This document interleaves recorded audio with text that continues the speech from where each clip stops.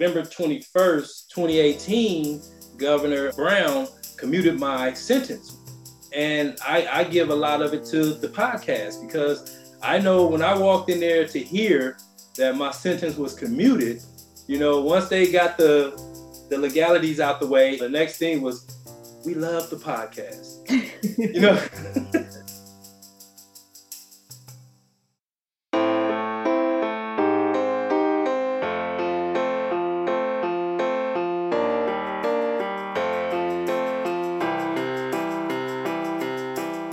Welcome to another episode of On Assignment. That was Earlonne Woods, co-creator and co-producer of the 2021 DuPont Award-winning podcast series, Ear Hustle. It's an up-close and personal look at life behind bars at San Quentin Prison. I'm Abby Wright, Executive Director of the Prizes Department at Columbia Journalism School, and I'm joined today once again by my friend and colleague, Lisa R. Cohen. She runs the DuPont Columbia Awards. Hey, Lisa. Hi, Abby. So it's been a big week here at DuPont because we've just announced the 2022 DuPont finalists, which you can learn all about if you just go to our website, dupont.org. And I think it was right around this time last year that we were talking to both Earlonne and his co-producer and co-creator, Nigel Poor, to tell them that they'd won the 2021 DuPont, and then to hear about how their groundbreaking series came about. Ear Hustle tells stories about daily life inside San Quentin Prison and the lives of incarcerated people in their own words. And Lisa, I have to tell you up front, I'm a huge fan. This remarkable podcast shatters a lot of the myths around incarceration and brings a lot of humanity and heart to these stories. It doesn't shy away from the hard realities, but also engages and even entertains listeners. It's compelling, it's emotional, and it's also even sometimes funny, which is because life is funny no matter where you are. Plus, it reveals a side of American life that's cut off from the rest of society and one that journalists often struggle to cover. Over the years, I've actually done a lot of reporting from inside of prisons myself, and I know firsthand how hard it can be to get the real scoop. So Nigel Poor is an artist who met Earlonne Woods when volunteering in the prison. Earlonne was incarcerated there under California's three strikes law. Since then, his sentence has been commuted, and the podcast network PRX hired him to produce the show full-time, which is a whole story that you'll hear about. But two of the other hosts of the show, Antoine Williams and Rahsaan Thomas, a.k.a. New York, are still inside. And unfortunately, at the time we recorded our interview to let them know they won, Antoine and New York were on lockdown because of COVID and couldn't join. Yes, Earlonne and Nigel were so excited to share the good news with them. Our interview with them covers a range of topics like what the reaction to the show has been inside and outside the prison, what it's like telling stories from an environment as restrictive and highly politicized as prisons. But we start at the beginning, which it was a little emotional. And two notes about our conversation. A warning, we talk about some tough subjects, including sexual abuse. And you'll hear references to correctional officers, prison guards. They're referred to as COs. So without further ado, this is our edited conversation with Ear Hustle's Nigel Poor and Earlonne Woods.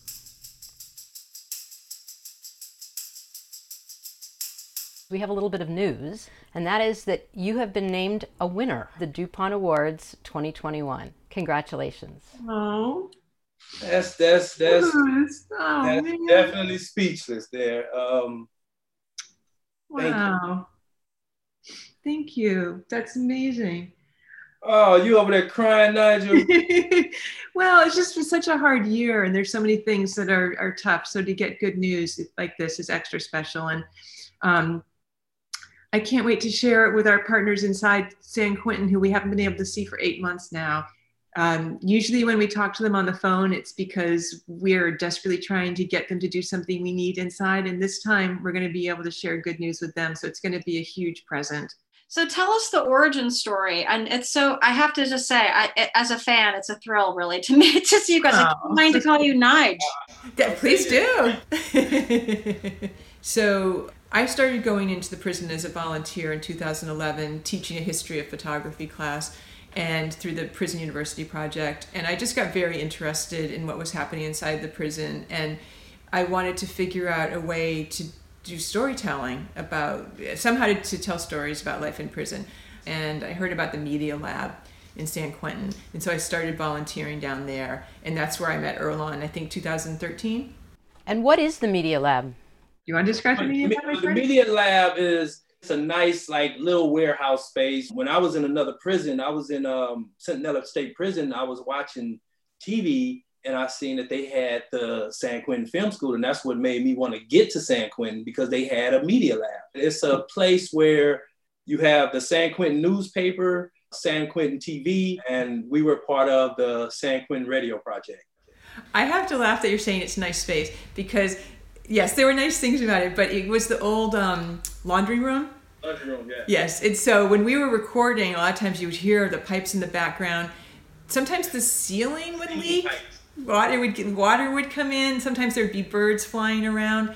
So it was, I think for me, it was nice because there was so much creativity going on down there. There were so many people working. So when I first met Earlonne and myself and a couple other guys decided to start doing an audio project. And the idea was to play stories inside the prison. And we were trying to learn how to do this. And then a local radio station, KALW, heard about what we were doing. And they decided to help us. And they sent volunteers in to help train us. And we started producing stories for a show they did called Cross Currents. And I think that started in 2013. And around then. So it's very news oriented, and the episodes were like 3 to 8 minutes long. And I really enjoyed it, but I found myself wanting to do something very different, something that would be longer form storytelling. We could use sound design. And so I'd gotten to know Earlonne. I really liked him. And I asked him if he was interested. What do you think? Should we break off and think about doing a podcast? And immediately he said, "What is a podcast, Nigel?" First you said yes.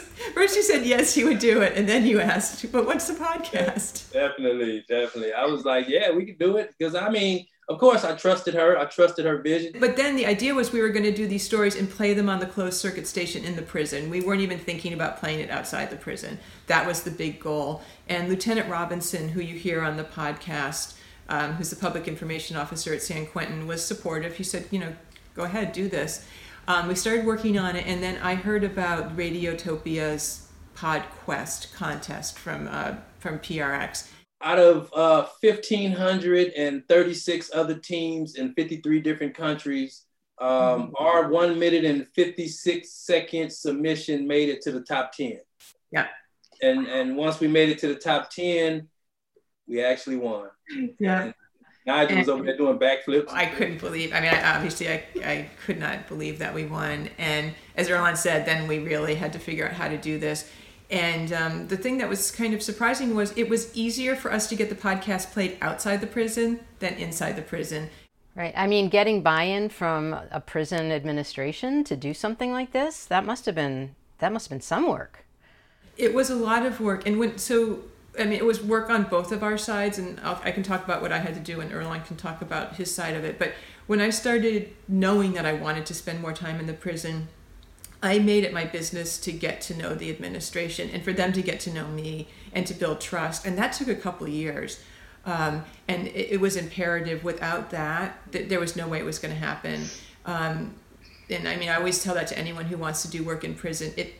Forget your schedule, forget what you think time means. You are operating on someone else's system. And you just have to understand that you've got to be really patient. But it was really getting to know people. It was always showing up and always doing exactly what I said I was going to do. And I think it's the same for the guys inside to earn the trust. Definitely. I think pretty much San Quentin is one of those rare prisons where you get the opportunity to do something. And because long before we were there, again, I got there because of the San Quentin Film School. And that was approved by a person that was in the headquarters. I think it was Terry Thornton. And so from that point, it was like, to me, it was open. And I think when Nigel came and we did the radio, I think they really, really trusted her because she handled it in a professional manner. She was really like on it. Like, it was no BS. And to make it simple, it was no BS. And she kept it really professional. And that's why I believe they trusted us to do what we're doing. Yeah. I mean, that was always our goal is with the podcast is to set up a professional experience inside the prison where there were demands that had to be met. There was professional protocol. There was no different than working in an office outside, except it was in a prison. And we just had, we did have, and we still have really high standards of behavior and professional practice. And that paid off. Where did you come up with the name Ear Hustle? What does that mean? Yes. Okay. So I have a very good friend, Gretchen Hertzberg, and this was before I was in San Quentin, and she was working inside a jail, and she told me about when guys are on the phone, other guys are ear hustling. So she just told me that expression, and I loved it, and I was like, what does that mean? It means like eavesdropping. That was like 15 years ago. And I just loved the name, and it just was always in my mind. And so when we decided we were going to do a podcast, I was just like, we got to call it Ear Hustle because it's a slang about eavesdropping. I heard about it from a prison, from like a jail related, prison related, and it's exactly what we're doing. We are eavesdropping and sharing information. We didn't even have a second name. We all came around and we was just piling them on. Like, what would this be? And I think the one thing we did not want. The one thing we didn't want was it to be something prison, prison or prison in it, or, we didn't want that at all.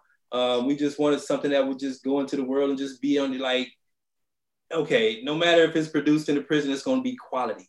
Yeah, it's going to be quality. We wanted it to be great. And I think there was no other name. I'm curious what the reaction has been from the prison community to the podcast, and do people give you story ideas, or what is that dynamic like? So the prison population, I would say this, in the beginning, nobody knew what we were cooking up. So it was like when we used to bring people in, like, hey man, come interview. And some people would be like, yeah, some people like, nah. And then I think when our first episodes aired, a lot of the family were reaching out, hey, are they doing Ear Hustle in San Quentin? And so a lot of people, kids and their family members was coming up to them like, hey man, that's a great show, man. Y'all need to get involved. So we went from probably chasing people to get them on the mic to people coming and basically telling us their life story. And that was probably the one thing I'm like, bruh, it's not about your life story. It's just a moment. It's just a moment. It's so true. I can think of two things. When you come into San Quentin as a volunteer, you have to walk through the yard down to the media lab because the media lab is in the back of the prison. And it probably takes about 15 minutes to walk, maybe 10, 15 minutes to walk down there. I used to be able to go through there pretty quickly. As Ear Hustle got more and more popular and was heard more and more inside the prison, it would take me like a half hour to get down to the media lab because so many people would stop me to say, tell us their story. They wanted to be in it. And so that was a sign that we were growing successfully inside the prison for the prison population. And I do remember very specifically early on, a man I didn't know stopped me, and he told me that his daughter was listening and had turned him on to it, and that she was really proud that it made her feel like she was understanding his life much better and connecting, and that it also made her proud of him, that he was in a place where this kind of thing could happen. Even though he hadn't been in an episode, Ear Hustle is about trying to not completely take the wall down, but to make it something you can see through and that you can connect through. And the idea that families were connecting through the stories we were telling, I don't know, that to me was the best compliment we could ever get. Your life has changed, Earlonne, pretty drastically in the last couple of years. You want to talk about that? Yes, I would say in the last few days, in the last 2 days, I was just on with the new DA in Los Angeles. We talking about the change in how, the formerly incarcerated or the individuals that have lived experience can assist in his transition. Yesterday, we did a talk with the California Supreme Court and their life, but just in general, yes, my life changed because November 21st, 2018, Governor Brown commuted my sentence, which I was released 10 days later. And I give a lot of it to the podcast because I know when I walked in there to hear that my sentence was commuted, once they got the legalities out the way and giving me that information, the next thing was, we love the podcast,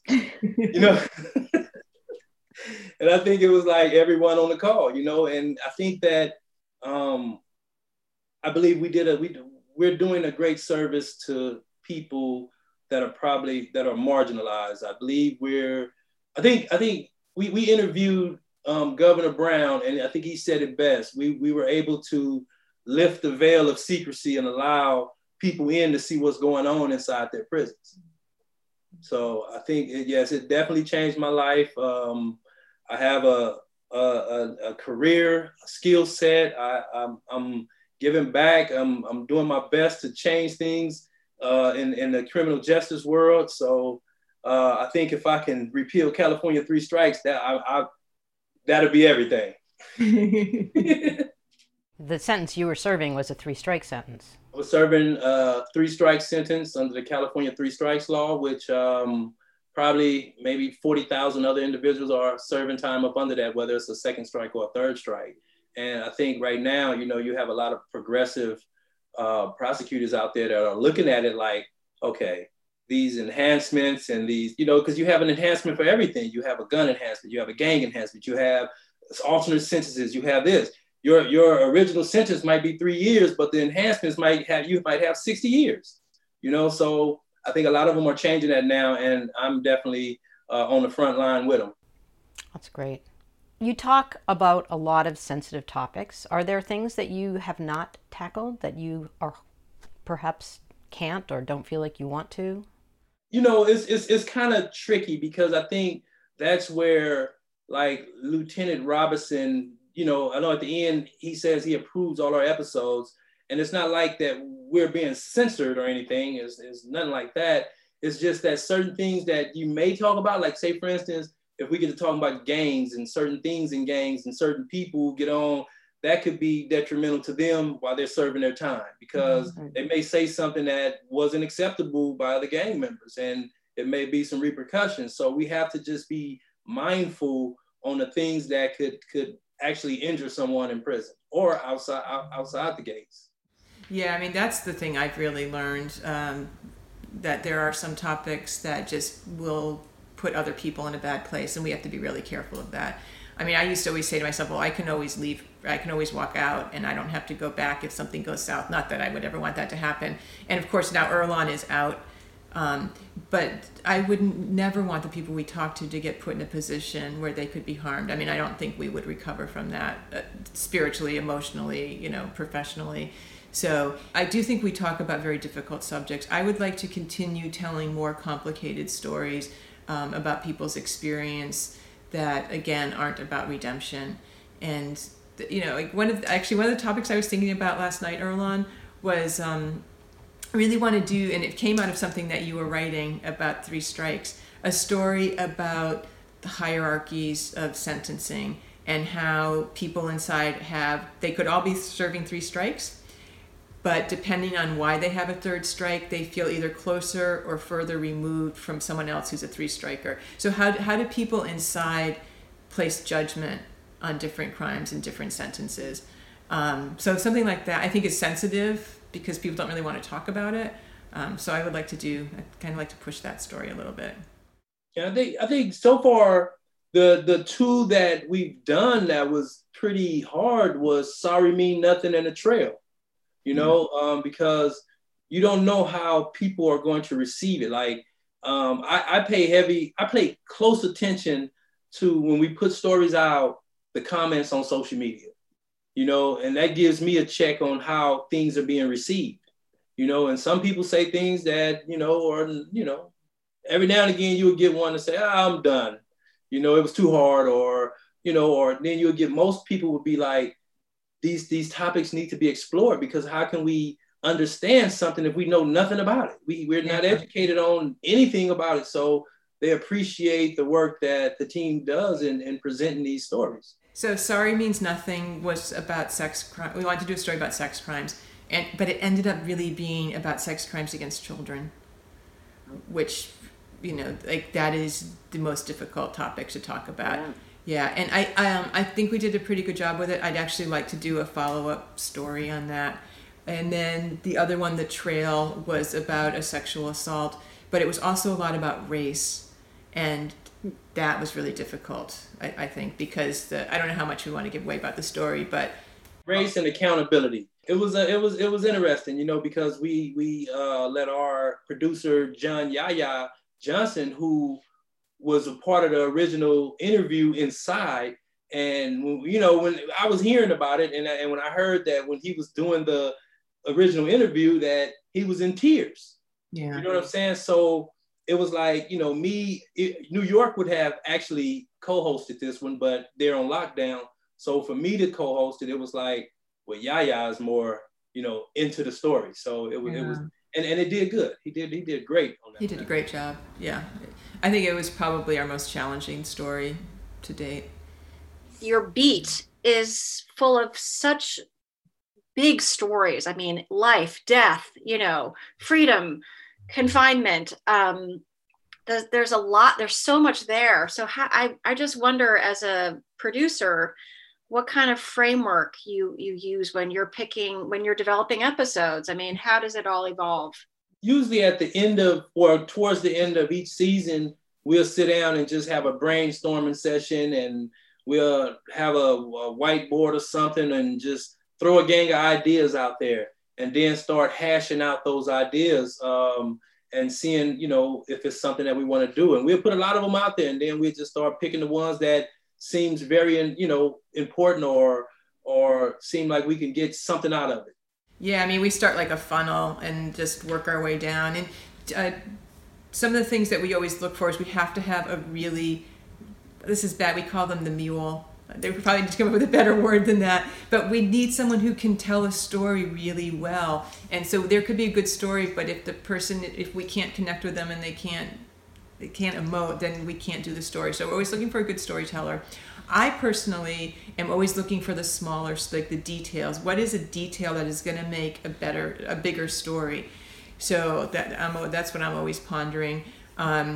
We are trying to diversify, meaning we want to get more women in our stories. I personally would like to do more stories about COs and what it's like to work at a prison, because I'm interested in the entire community of prisons. We try to not repeat ourselves. So yeah, there's a lot of conversation.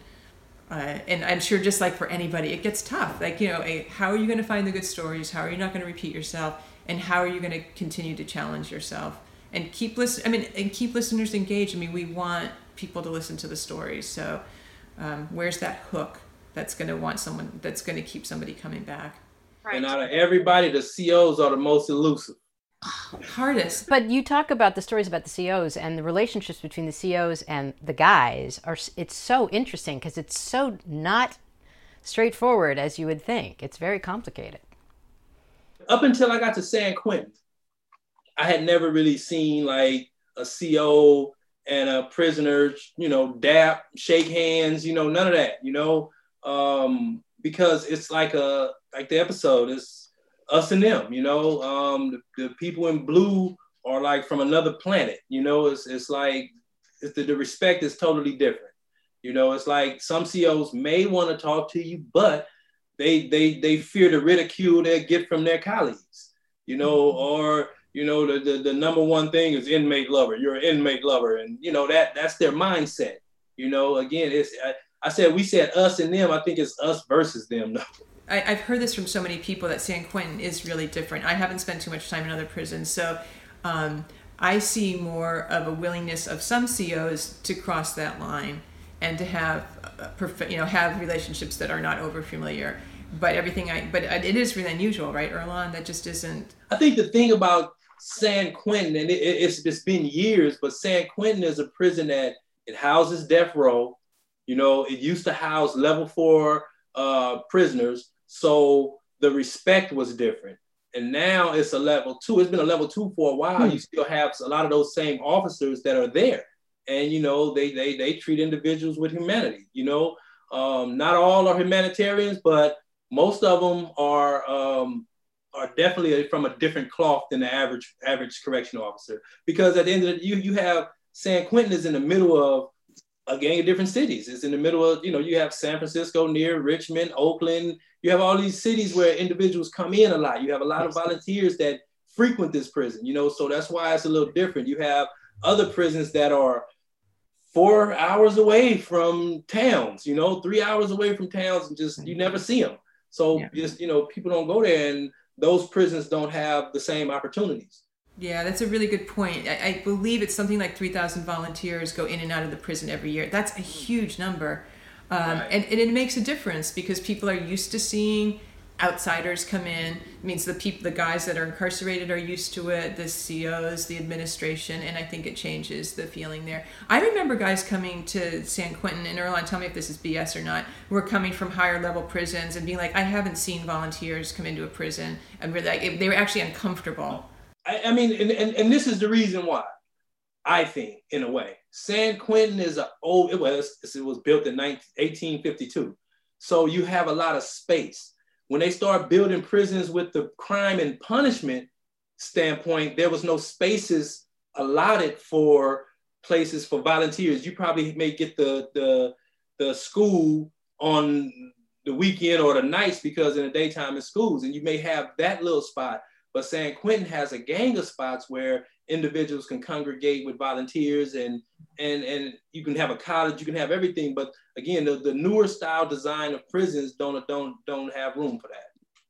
I mentioned that I've done a bunch of reporting behind bars, and I've gotten this criticism before, so I want to ask you about it. Do you ever get criticism from people, either individuals or groups, like victims' rights groups, who say, how come you're, doing these stories and making these guys look like heroes and glorifying prison and people behind bars, and, who cares about the victims, and this is inappropriate? Those kinds of attacks, does that happen? Okay, when we started the podcast, I was so prepared for that. I really expected we were going to get a ton of criticism, and it just oddly has not happened. Yes, we get the odd person, but it is a tiny percentage. I mean, I couldn't even say what percentage is. It's so small. Mostly what we get are people who will write and say, I thought I would feel this way. I thought I wouldn't want to hear these stories. I'm a throwaway the keyer. I'm super conservative. And yet hearing these stories has been really helpful and has helped expand the way I think. So I care a lot about victims, and I never would want victims to think we're cavalier about that. And so again, I would like to do more stories that talk about being a victim. But we've been, I don't know if the word is fortunate, but we have received so little criticism like that. Every once in a while, Earlonne, but can you? What I always tell people is when a person goes to prison, the last image usually people have of them is in the courtroom, is them in their entire criminality when they're in that criminal mindset. But people don't pay attention that, by the time we get to a person or we talk to a person, it's 15, 20 years later. You know what I'm saying? And this is a totally different person. And one thing we always try to do with our stories is we never try to tell people what to think. And so I'm hoping that people hear that, and it allows them, if they want to be angry, if they want to connect, like they can have all of those feelings, because we're not saying this is how you have to feel about a story. Usually we don't outside of those stories we spoke on, we usually don't speak on people crimes. Yeah, that's the other it's usually just something that's unrelated to the crime. Yeah. And that was one of the things that early on we was like, well, when people come on here, we're not going to say, oh, this convicted murderer, this person, we didn't want to, identify people by their crimes. Yeah. We just wanted to just tell a story. And if the story has something to do with their crime, then we would definitely say that. Like our last story was all about this guy's crime. Yeah. And that's rare. That is rare for us. But that doesn't mean that, we interview people that have committed all kinds of crimes, so anybody could do the research, right? I mean, for example, what happened to you, anybody could do the research and be like, wait a minute. I think when we did the one about death row, I mean, it was like, they're on death row. We really don't have to say anything about any crime. We don't want to offend anybody. You never want to offend anybody, because you have to always in your mind think that, how would this be received? Mm-hmm. And I think that we speak on totally different topics from what they were convicted of. We just speak on life inside prison, and that's the reality of inside prison. You're going to have individuals that's been convicted of some heinous crimes, maybe. Mm-hmm. But do that define them for the remainder of their life? It'll be there, but I don't believe it defines who that person is. Your beat is an area that is ripe for reform, but yet you guys do a really good job of focusing on the character, focusing on the story, and not on the issue. But yet that is such a big part of this world. How do you guys approach that? You want to start or you want me? Good, you start, my friend. Okay. So I would say this. Yes, we do not. Initially, of course, I was in prison under the 3-strike law. So I wanted every story to be about the 3-strike law person, but we couldn't do it like that. That's, you don't want to, and I used to get from people like, they appreciate us not hammering certain things over the head. We're not hammering this over the head or not going this way. We always keep it straight down the middle. So when it came time to do the story about the 3 strikes, we just really had to figure out how to frame it. And we were able to get a guy named Curtis Roberts in our episode Left Behind, who was a white guy that received 50 years to life for snatching 2 $20 bills out of a cash register. So, if people wouldn't be enraged by just that, then I didn't know, what I could present to them, maybe jaywalking, 50 to life, I don't know. But, and that story, even though it was about a little of 3 strikes, it was more about other things that, affected him while he was in prison. So I think it was just really finding a vehicle to, push that. Well, I gotta say 2 things, if I can remember. One is we've always said, like, we're not about policy. And so we want to tell human stories. We want to have a main character. Also, I wanted to be in my lane, which my background is as a visual artist, and I'm always looking for more abstract ways to talk about bigger subjects. And so that's what I brought to this project. I wasn't trained as a journalist. I want to do what I know best, which is storytelling. And I think when you do something that that you connect with and you feel good about, you do your best job. If I tried to tell stories that were from a different, I don't know, that was more about policy, I would be terrible at it. I would be terrible. And so you would feel that in authenticity in the stories. And so both Earlonne and I think everyone on the Ear Hustle team, but I'm going to talk about Earlonne and I, really work from the heart, and we stay in our lane, and we're pretty good at our lane, and we know that. And so we just keep pushing ourselves to get better with what we know how to do. And also they're just the kinds of stories that I really enjoy. I love learning about people. I love ear hustling and peeping and getting people to open up. And so I think that's part of the reason why we do Ear Hustle stories that way. And I think I leave that other kind of way of telling stories to people who can do it way better than we could do it.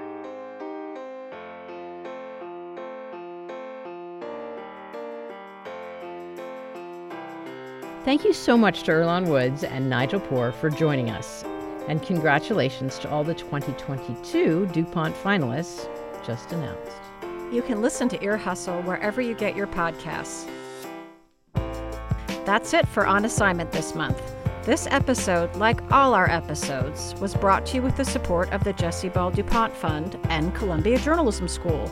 And it was produced by J-School grad Emily Pisacreta.